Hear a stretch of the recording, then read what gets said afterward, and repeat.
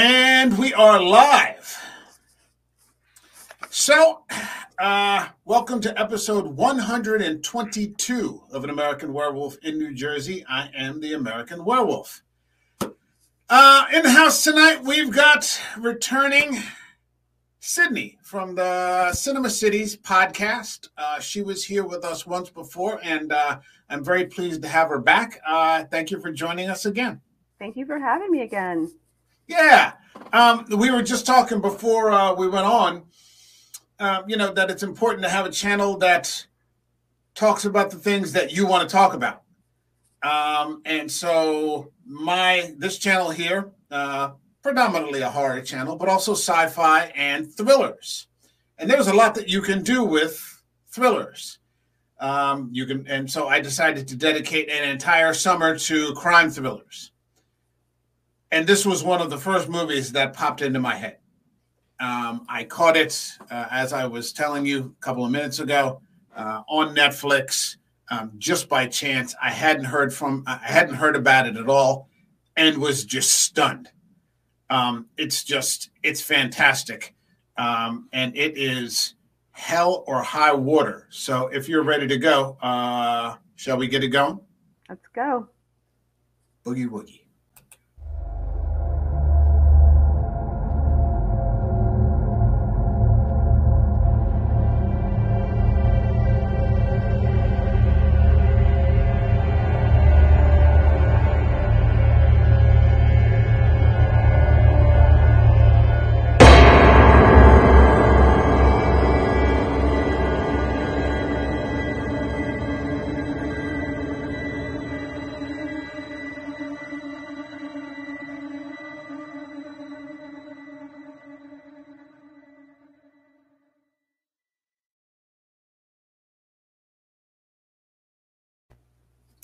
So this was screenwritten by Taylor Sheridan. And Taylor Sheridan wrote a trilogy of films dealing with the modern American frontier. The first movie that he wrote was Sicario, which is just a fantastic action thriller about the U.S. government combating and the dirty war that they're sort of fighting with the Mexican cartels. The second movie is this, Hell or High Water. The third movie is a more recent film called Wind River that I haven't seen yet, but it's about a murder that takes place on a Native American reservation. So, the classic Western trope of what happens on the frontier and the rough sort of lifestyle, it is something that isn't prevalent in American cinema that much anymore.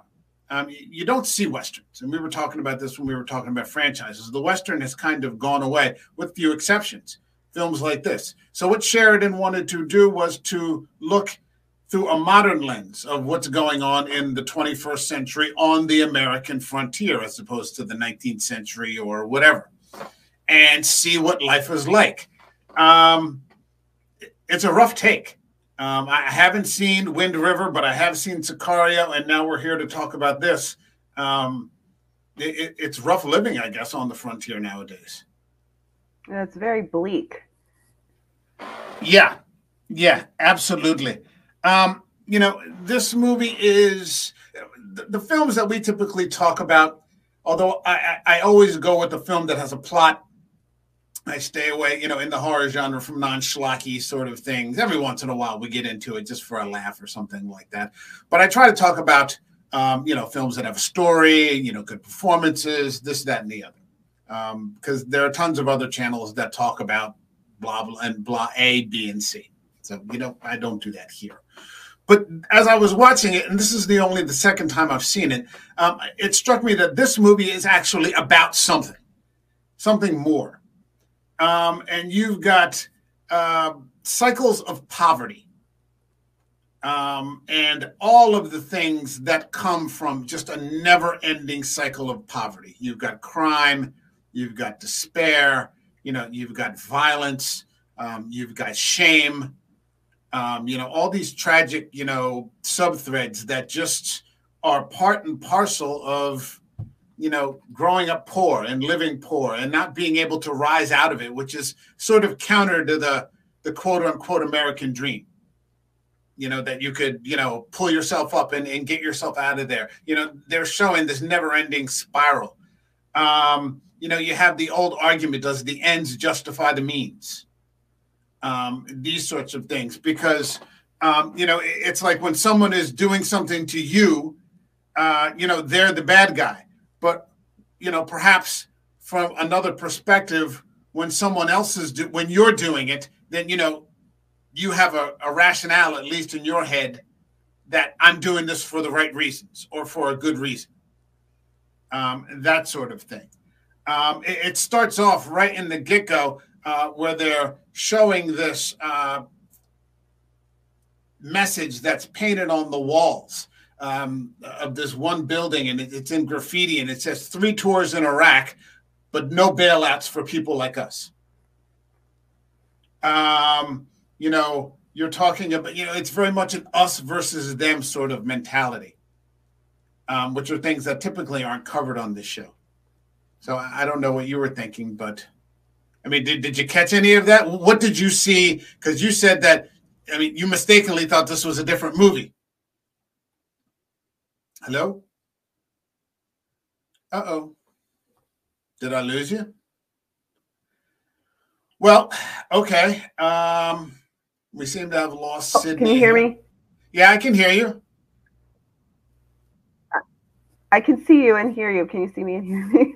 Now I can, yeah. Okay. Yeah. Okay, so maybe this is our one text snafu. So what were your first impressions? Because we said that, this wasn't the movie that you thought it was. You thought you agreed to a different movie. So you saw this for the first time. Yes. What were your initial impressions? Well, my initial impression was it reminded me a lot of movies from the 70s. Okay. So I got a vibe, like this very bleak vibe of maybe a little Dog Day Afternoon, a little Dillinger with Warren Oates, but also a little like One False Move. I don't know if you've seen that from the 90s, Carl Franklin crime drama. And I was very much aware of this was the dying West. Okay. I'm still with you.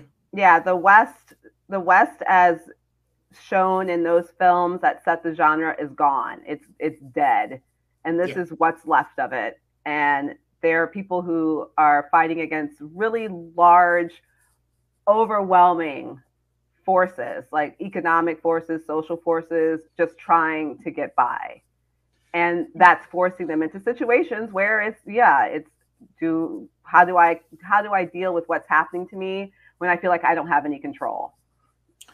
Yeah, the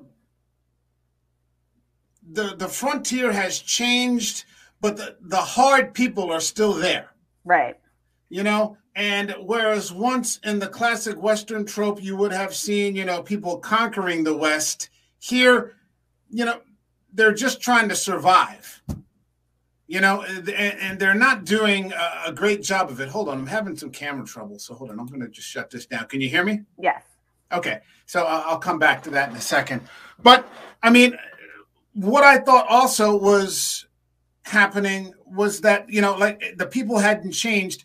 You had sort of a retro look at the way men are portrayed in this film, because basically it's about 2 sets of brothers, biological brothers, and then 2 brothers that are connected by occupation, the Texas Rangers. It's a classic masculinity that you don't see in a lot of modern screenwriting. In a more modern Western, people will be talking about how they're afraid. And of course I'm afraid, and this sort of thing. This, even though it's set in, 21st century, these people aren't a part of that. The men don't say much about how they actually feel. So depending on how you feel about that, I saw one person say, well, it's kind of tragic that they don't do that. Another person saying, well, okay, this is an old school Western. But despite the fact that the men aren't terribly expressive of their emotions, there's a lot of love there. between the two sets of brothers. Yes. And I just thought that it was, oh geez, this camera just isn't focusing for some reason. I just thought that was a fantastic example of writing from Taylor Sheridan. Yes. Yeah. And the other thing is I like that there was everything all the information that we got about these relationships, it came naturally. It wasn't exposition. It was through the sort of jokey and playfulness between the sheriff and his friend. I can't remember the name. Jeff Bridges. You've got Marcus and Alberto, yes, played by Jeff Bridges, and a native actor, Gil Birmingham. Gil Birmingham, that's right. So their relationship, we get to see their closeness. They don't ever say it, like you said, but it's between the the kind of harsh ribbing that they do between each other. Oh yeah, and same with the brothers. But he doesn't spell it all out for us, and the history of those relationships comes out naturally. Yeah, and you've got Chris Pine as Toby and Ben Foster, and Ben Foster is, to me, one of the most underrated actors in Hollywood. Yeah. If Ben Foster's in a movie, I'm watching it, and he was in 3:10 to Yuma. That's what I was which was say. The movie I think you thought we were watching. You're like, oh, Ben Foster's in it. This is the movie, and no, it's not that movie. But he's great in that one too. Oh, he's fantastic. He hits it out of the park in just about everything. I'm a huge Ben Foster fan. So you've got the setup with Chris Pine as Toby, he's a grounded guy, never committed a crime in his life, but he owes a ton of money in child support. He's divorced. He's carrying around a lot of guilt and shame for the money that he owes, and he hasn't seen his son in a year because he's ashamed because he hasn't been able to provide, in the classical male sense. He's been taking care of his mother, who died of cancer. He took out a reverse mortgage, it looks like, to pay for the hospitals, the hospital bills and the medical expenses, and just to live. But, there's also a heavy indictment of the banks, and the way that the banks sort of lowballed him with the amount of money that they offered and basically set him up to fail with this loan, which he has. And then, you've got his brother, played by Ben Foster, Tanner, who's a career criminal. Again, as part of the cycle of poverty, these brothers grew up with an abusive father that's talked about with great dialogue. Tanner killed his own father to prevent the abuse from going on any further. So, there's just a never-ending spiral all these offshoots of these people whose lives have been kind of ruined.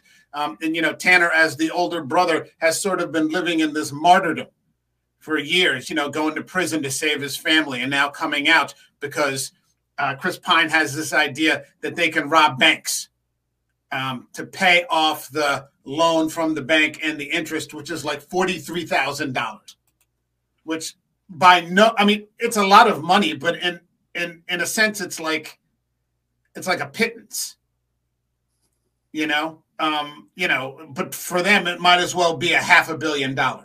Right. And they're so far away. And there's oil on that land, and the bank knows it. There's oil on the land. Yeah, the bank's pushing heavy to foreclose. So what they want is to pay the bank off, put the lien in a trust, if I have this correctly, so that it can go to Chris Pine's children.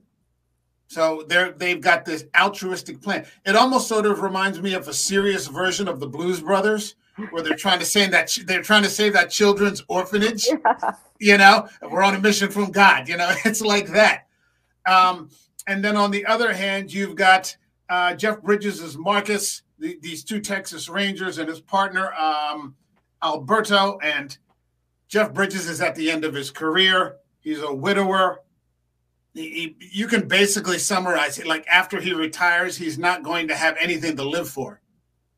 Like he doesn't seem to have any friends. He doesn't have any family. You know, and again, you know, coming from that generation that doesn't know how to express that.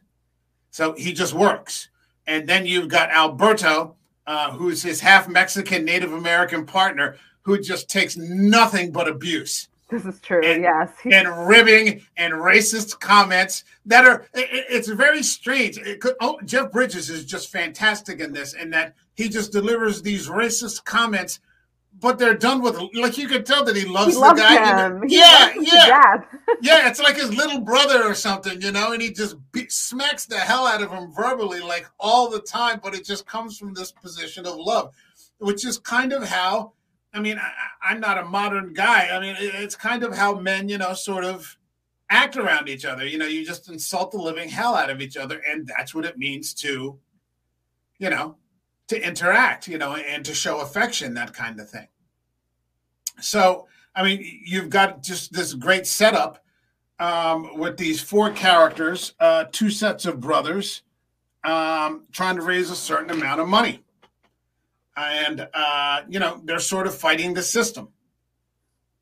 Yeah. So, I mean, what did you think up to this point? What did you think about the characters? I mean, anything.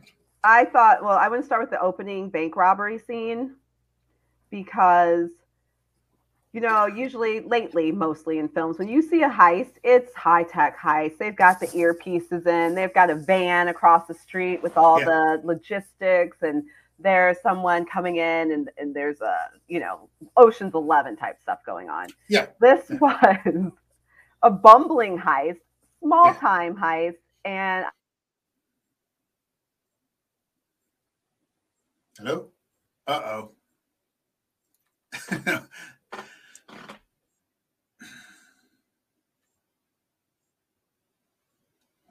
with it all the way to the end after that. You're not going to believe this, but you froze through the entirety of that. Oh, no. That's okay. It's the internet. You can go again. The internet. Shame. Anyway, I was saying the small-scale heist. Usually we see the Ocean 11 type heist in the movie. Right. You said bumbling. We got the bumbling, and then... Yeah, the bumbling sort of low... It's almost... No. Sydney.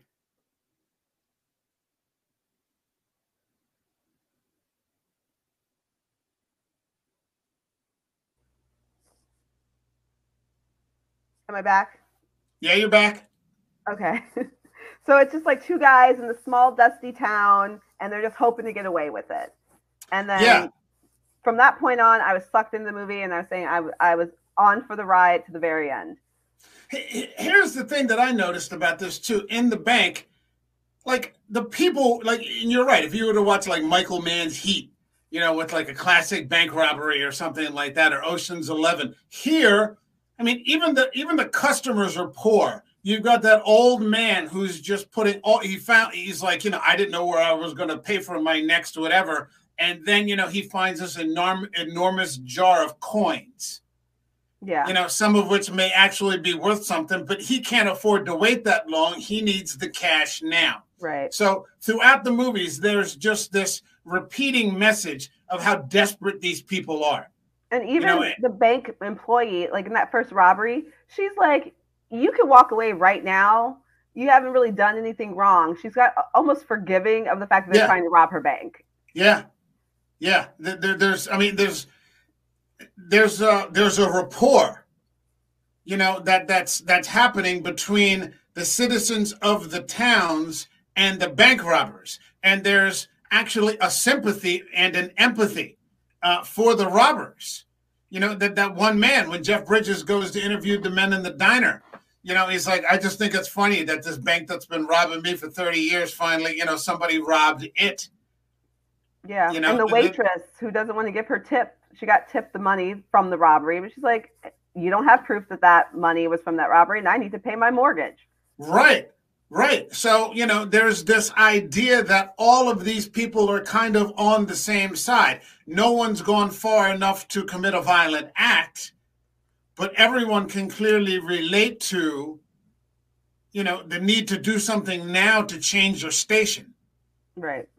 You know, that this isn't, I mean, and here's where it divides a little bit, because the difference between Chris Pine, who's much more grounded, and Ben Foster, who's kind of this live wire, and you can see the difference. Yeah. You know, he's having a little too much fun. Yeah, he's liking it a little bit too much, and you already know that it's going to lead to disaster. Yeah, he's not stable. Right. He's not stable. He's not a stable person, and you're giving him a gun and you're putting him in a high tension situation, you know, with like lives and live bullets and things like that. And you can see that at some point, you know, the wheels are kind of going to come off. So, I mean, they're very smart, though. I mean, they're only taking the 5s and the 10s and the 20s. They're not taking the big bills, this sort of thing. But, oh, God, here we go. This is just tech all. Okay, here we go. I'm back. But, I mean, it's just a fantastic piece of writing that they're constantly showing you. You know, instead of telling you, which, you know, I used to be an English teacher and I would constantly tell my students, and they never listened to me, you know, show me, you know, don't tell me. I know it's going to take longer. I don't care, you know, and this is just fantastic. All of this for $43,000, you know, and they're just taking off these small banks. They're not going into the big cities. You know, they're laundering it through these casinos. They're taking the cash, you know, trading them in for chips, pretending to gamble, and then cashing the chips back in again. Yeah, so smart. You know? Yeah, yeah. So, I mean, and Ben Foster is also very intelligent. It's just he's a career criminal, and he's a risk taker, and, you know, he's sort of like this, you know, adrenaline junkie.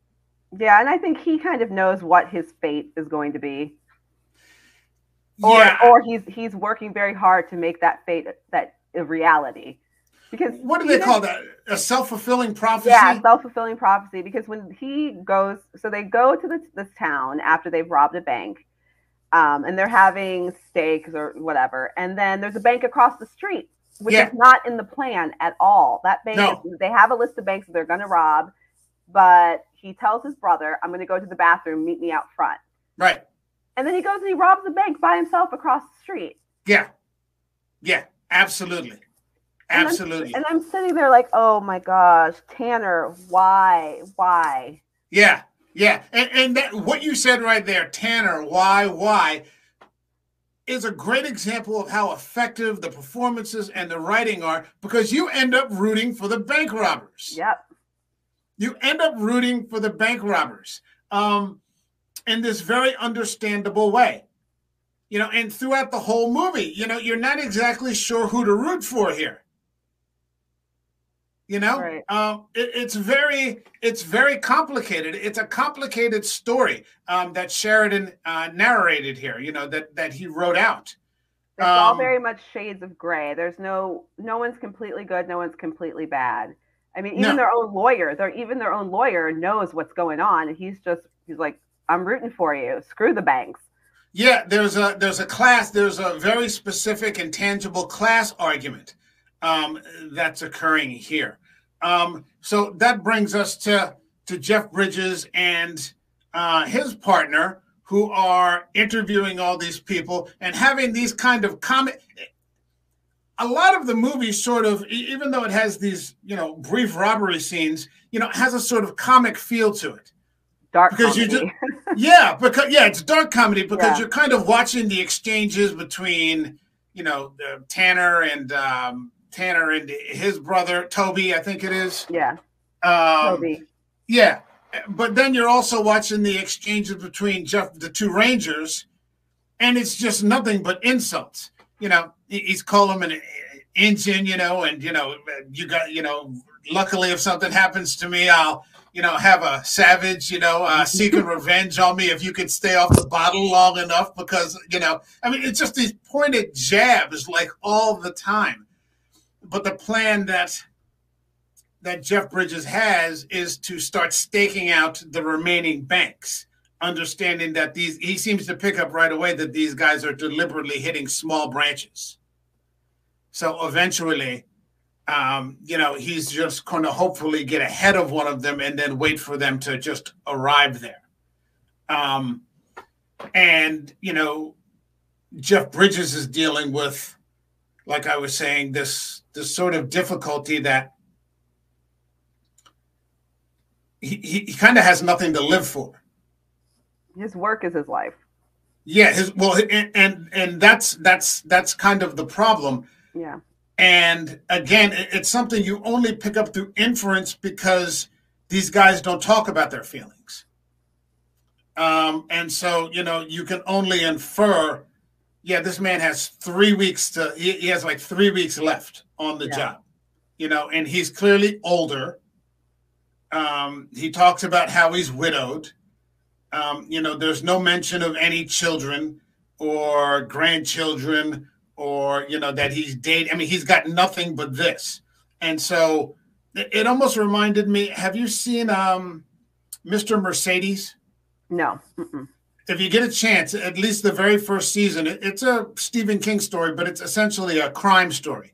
It's not supernatural, and it's about this retired police officer who's struggling to find meaning in his retirement because I think guys don't plan very well for their retirement. They'll just retire, and then I remember, I hate to bring this up, but my dad did that.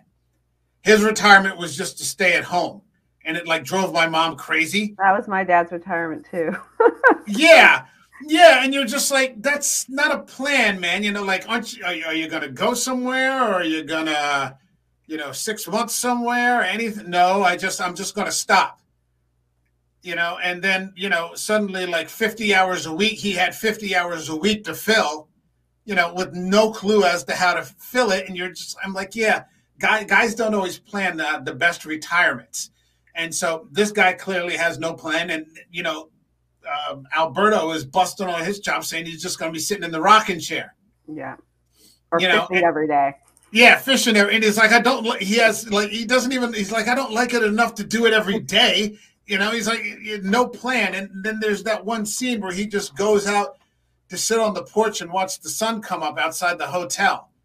And you can kind of tell that's what his life is going to be, and it's not going to go well.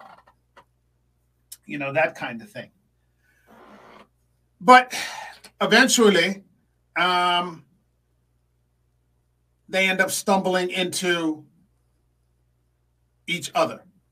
Yeah. Oh my gosh! And wasn't that so? I mean, that was I was getting anxiety watching that scene.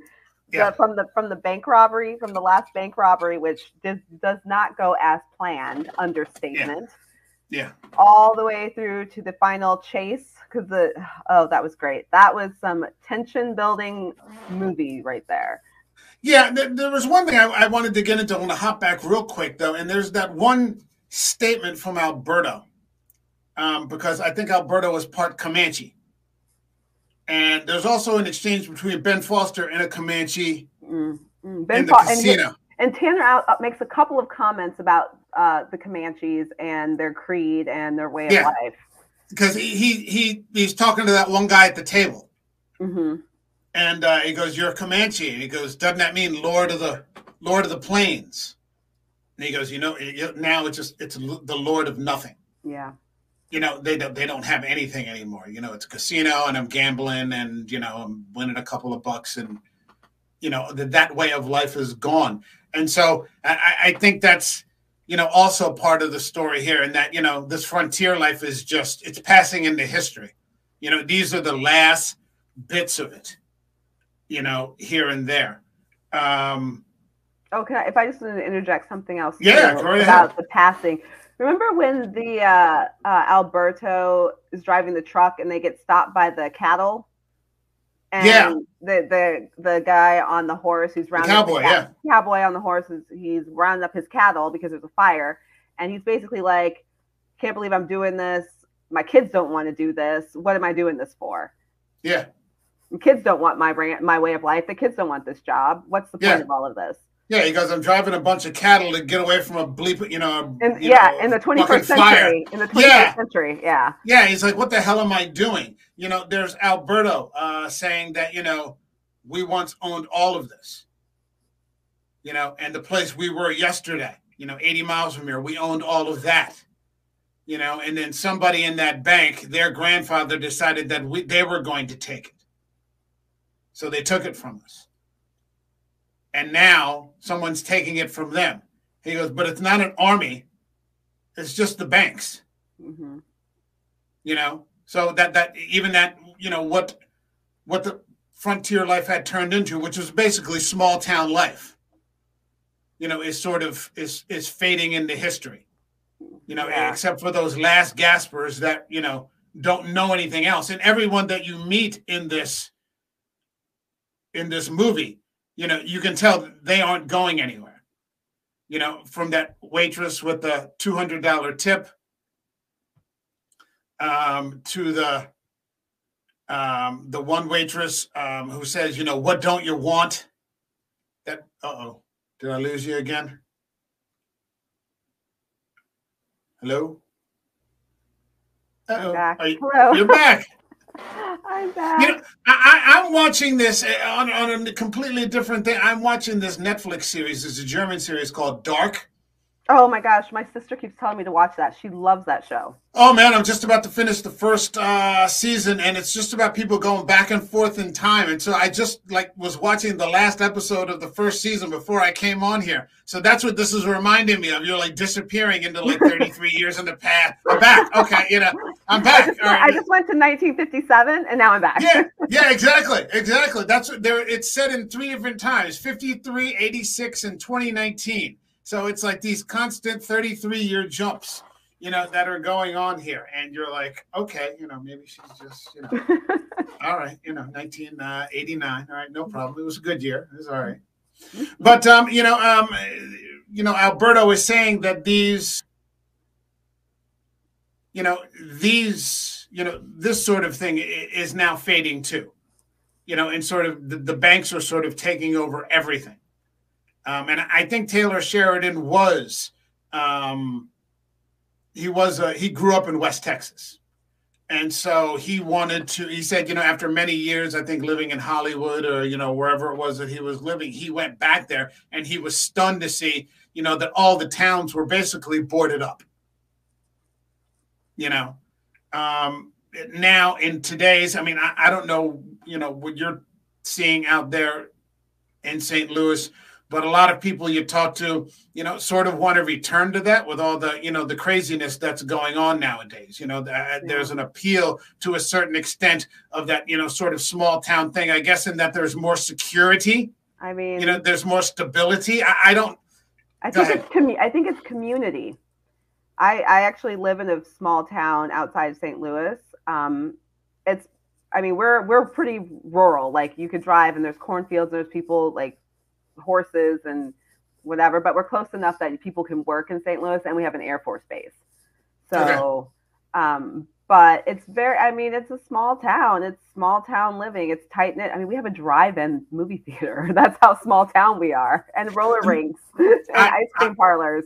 So it's, I think the community aspect of it is something people do yearn for. Because even in the suburbs, because I grew up in St. Louis, in the suburbs, it's still not the same kind of community. You might not even know your neighbors. I know all my neighbors.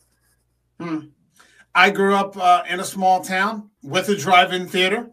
And oh my gosh! Yeah. I didn't see a movie inside an indoor theater until I was 12. Wow! So 2 miles away was a drive-in theater. My parents, we went there every Friday. Yep. Now, I went abroad for a long time, but now I'm back here, to help out my dad.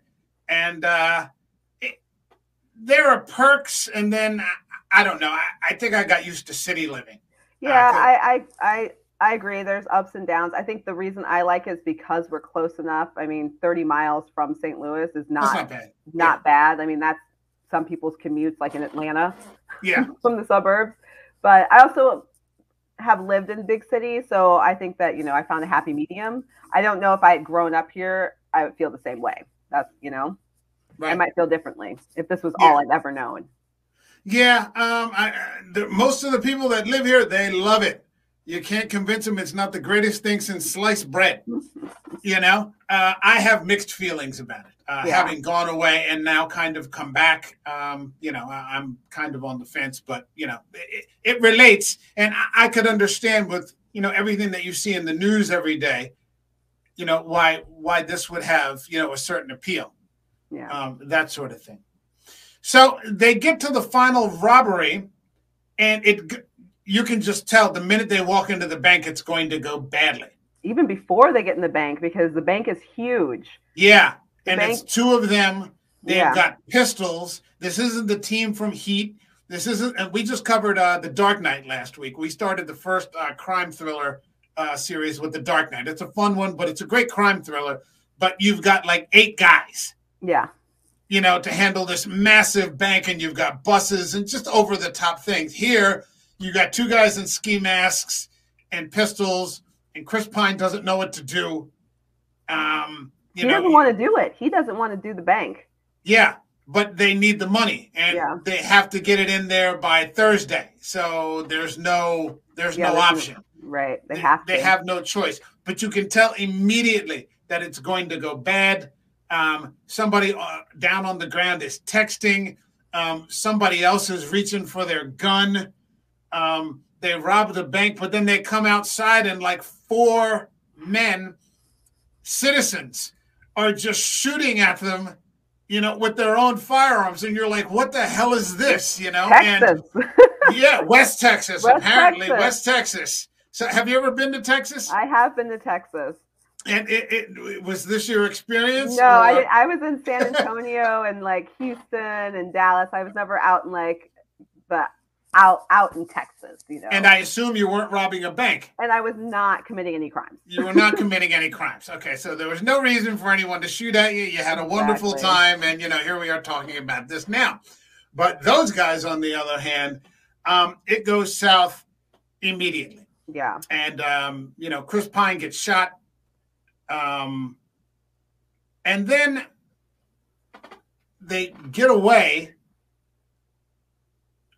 but then Ben Foster pulls out that automatic rifle or semi-automatic rifle, and he just starts lighting them up. Like he goes full firecracker. He goes full firework, and just starts lighting into those citizens. He doesn't kill anybody. They end up killing, I think, 2 people. Yeah, in the bank, I think. In the bank, they kill the security guard and the one guy who pulled his gun. Ben Foster kills both of them. So now it's jumped to murder. They've escalated into that, and even then, it's very strange. You sort of end up rooting for them. Yeah. Because you understand that the narrative has been dug so well as to why they're actually doing this, even though. Ben Foster's doing it kind of for the thrill. They're also doing it to save this house so that they can break this cycle of poverty. And, there's that scene where Chris Pine tells his son, you're going to hear some things about me. He goes, no, I did it. They're not trying to dodge anything. Yeah, he tells them, don't be like me. Yeah, be better. Mm-hmm. Because the son's like, well, I just won't believe it. He goes, no, believe it. I've done those things, that kind of thing. And so you even get to the point where, you see Chris and the 2 brothers together for the last time, Ben Foster. And, there's that one scene where they kind of, Ben Foster has to look away to tell his brother that he loves him. Yeah. And, Chris Pine says it back to him.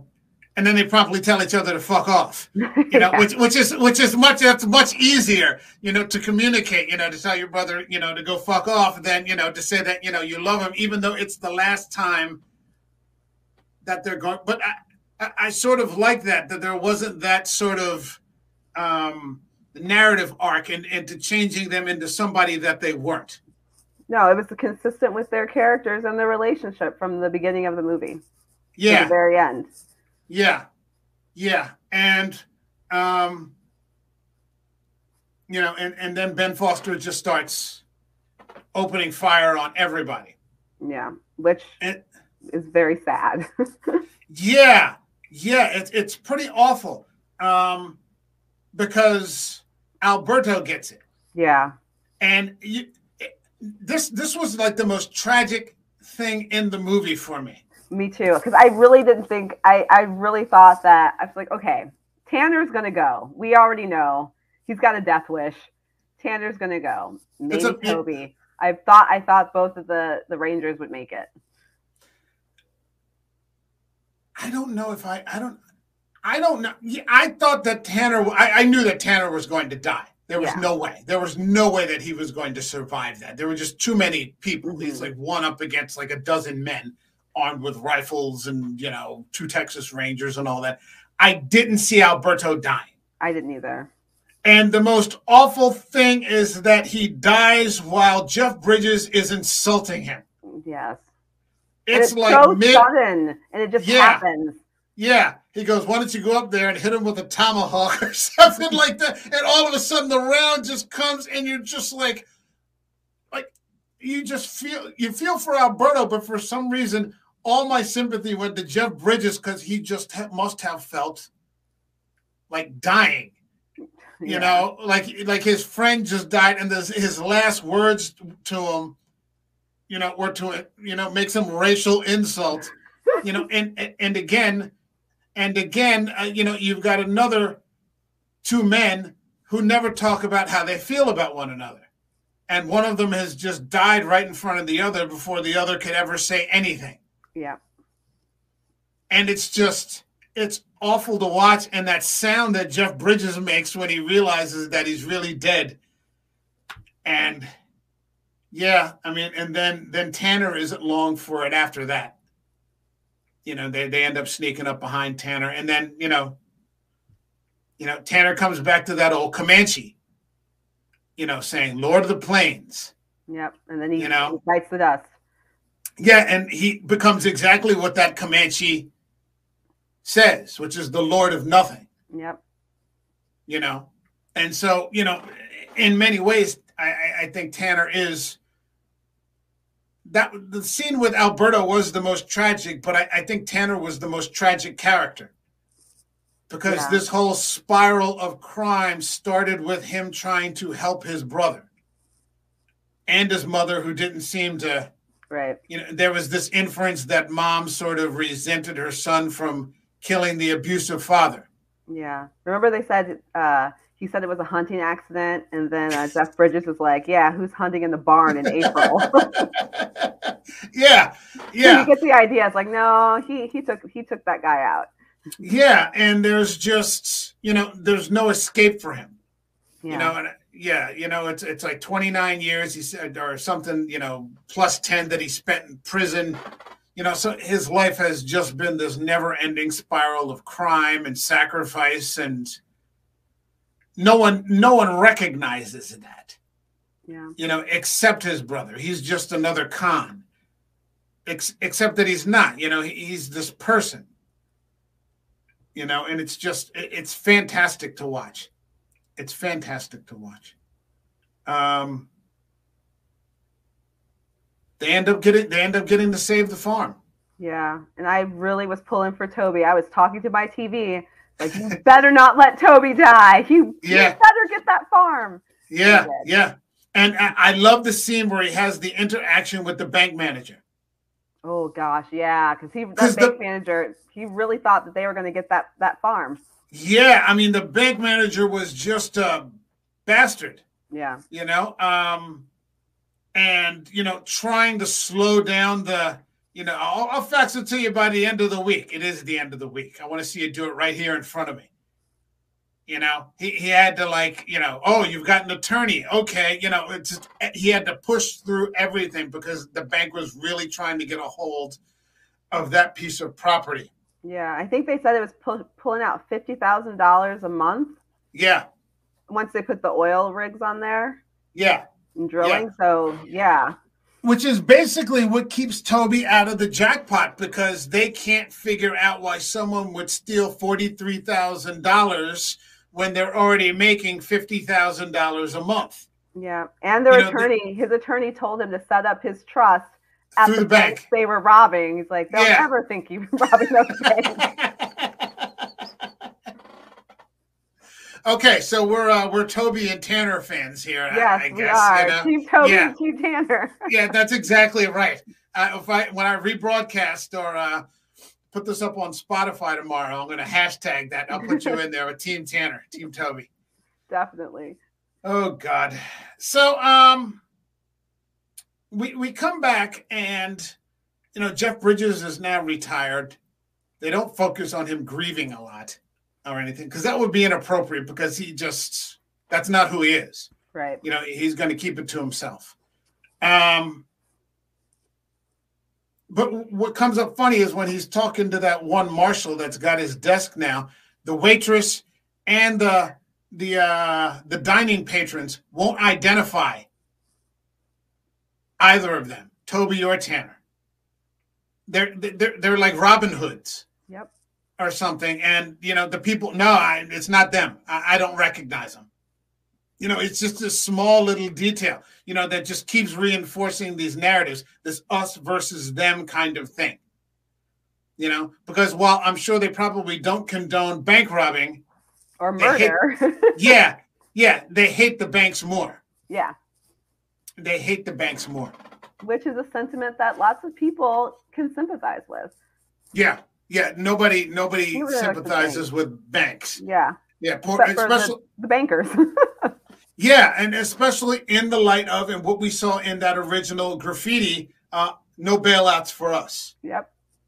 Too big to fail, but I guess, that doesn't count for us. We can fail and, just, keep living the way that we're living, because nobody gives a crap about us. Right.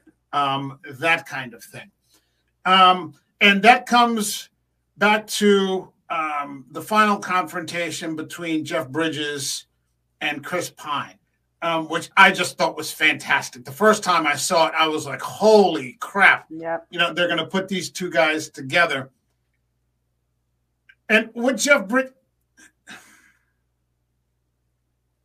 you think of that scene? I mean, first off, I thought it was genius, because the subtext was there. I mean, it was strictly like, what do you mean? What do you mean by subtext? Well, we know that they're not really talking about, I'll give you a rest or whatever. We know they're talking about either one of them's going to end up killing each other. Yeah. But it's they're not saying it. They're saying it, but they're not saying it. Yeah. And I just thought I liked it. I thought that was quite brilliant, especially because there's other people around. His kids show up, his wife shows up. Ex-wife. Yeah, his ex-wife. That's right. She made sure to say that she was the ex-wife. Yeah.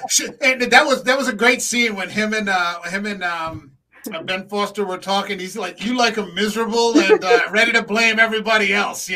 She's just got that look on her face, like all the time. Like, yeah, like, she's okay. like ex-wife. Like, no.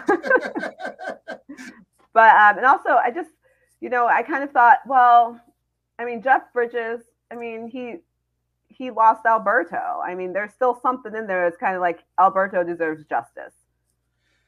And at the same time, Toby has lost Tanner. Yeah. And Toby knows that they did some bad stuff. And I feel like he's the kind of guy possibly that's going to sit with him. I think that what ends up happening is that nobody wins. Yeah. No, that's 100% true. Nobody wins this. Clearly, the Texas Rangers don't win it. Toby hasn't won anything. He's lost his brother. He's not really reunited. He's sort of reunited with his family, but not really. He's got to, and both of them have to worry about one killing the other, because that's coming. Neither of them are going to be able to let it slide, or at least Jeff Bridges is not going to be able to let it slide. It's too much for him, because there's nothing else. There's nothing else for him to do but sit on the porch. Right. But just that one, I wouldn't go so far as to call it a speech, but when Chris Pine talks about being poor, You know, and he's been poor his whole life. His daddy was poor. You know, people were poor before. It's like a disease. Yeah. You know, and you just can't get rid of it. You know, and that's a good metaphor for the whole movie. You know, it's just they can't shake it off. You know, and Well, even though now he's shaking it off for his kids. He's shaking it off for his kids, but not for him. Not for him, right? Not for him. And he's right. And Jeff Bridges is right. He's like, you know, you're never going to be free of this. It's going to haunt you for the rest of your life. You know, he's lost his brother. Just those, you know, those two scenes where, you know, he's in the casino and he sees the robbery on the TV, you know, and he realizes that his brother's died. You know, and Jeff Bridges is sitting on the porch in retirement watching people go by, you know, and just, you know, the world is just passing him by. You know, life is just going right past. So, you know, there's really nothing left for these guys. You know, and that's just kind of how it ends. You know, it ends on this very ambiguous note. But I love it. I love an ambiguous ending. Yeah. Yeah. I own this on Blu-ray. How did you find it? You didn't have to. It's on okay. Netflix. You know, I should have asked that because I don't want people, you know, even for $3.99 to have to spend money. Yeah. You know, I don't want people to do that. So I apologize for not asking in advance if you had access to it. But okay. Yeah. I saw it on Netflix the first time today. A couple of years later, maybe 2-3 years later, is the second time that I've seen it. Still holds up.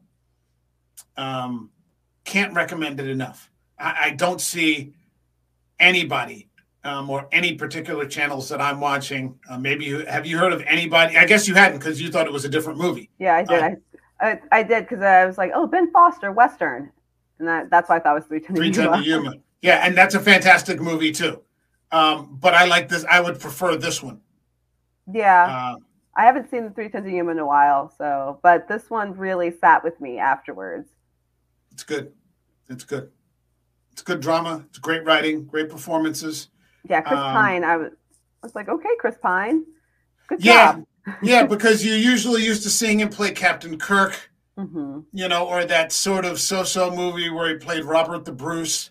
Oh, yeah, I actually watched. That movie was so long. That's by the same director, I think, of this movie. Isn't it? No, the writer.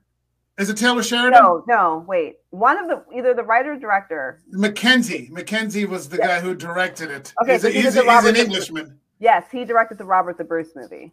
And that was okay. It just, watching Chris Pine try to do a Scottish accent. I mean, yes. not that I have a Scottish accent. Don't misunderstand me. So he's doing way better than I am, by any stretch of the imagination. But this was very much against type to see him play something quiet.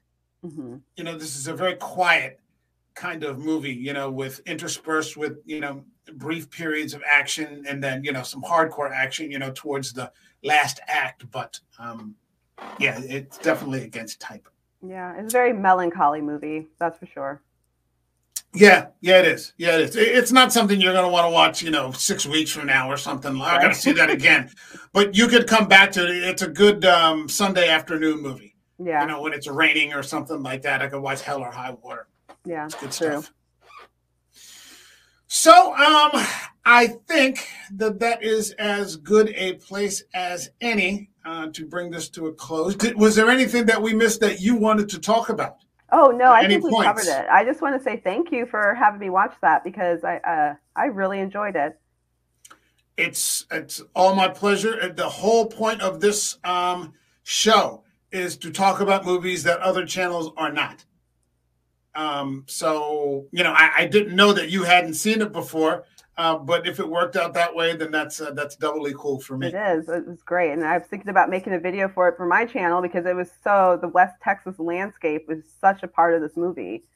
That is very much a part of the standard Western trope. Yeah. There are certain movies I feel that always should be seen on the big screen. Yeah. War movies, science fiction, and Westerns.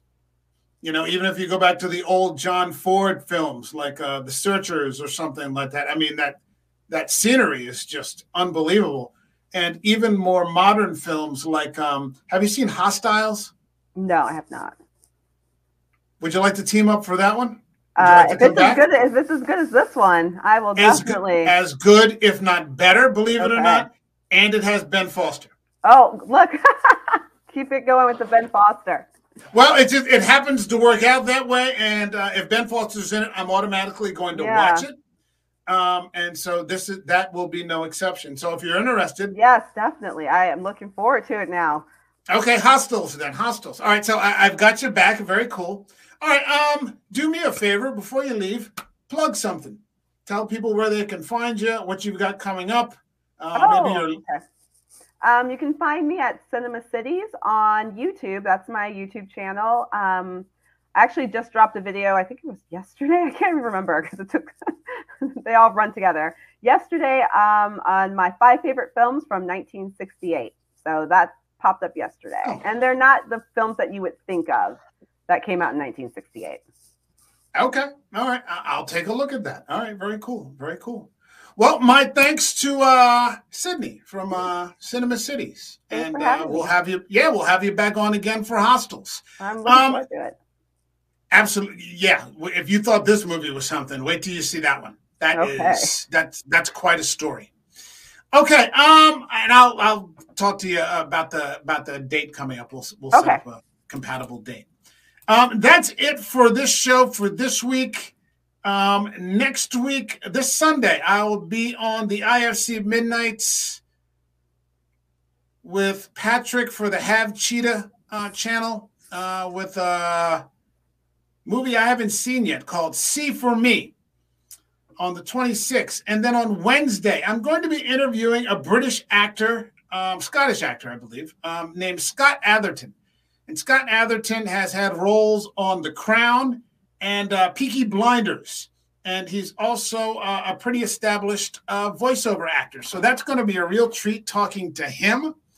And then on Thursday, we're going to have our crime thriller for the summer of crime for the week. We're going to be talking about Mel Gibson's Payback. Love that one. Yeah. The director's cut or the Yes, the director's cut. Yeah, the director's cut. Yeah, absolutely. Yeah, I'm very much looking forward to that. I haven't seen it in a really long time, and I've never seen the director's cut, but I own it on Blu-ray. So that's going to be. I got to watch the movie for Sunday for Patrick's channel, but that's the one I'm really looking forward to. So yeah, that's going to be a good time. All right. My thanks to Sydney once again. We'll be back next week. And take care, everybody. Bye-bye.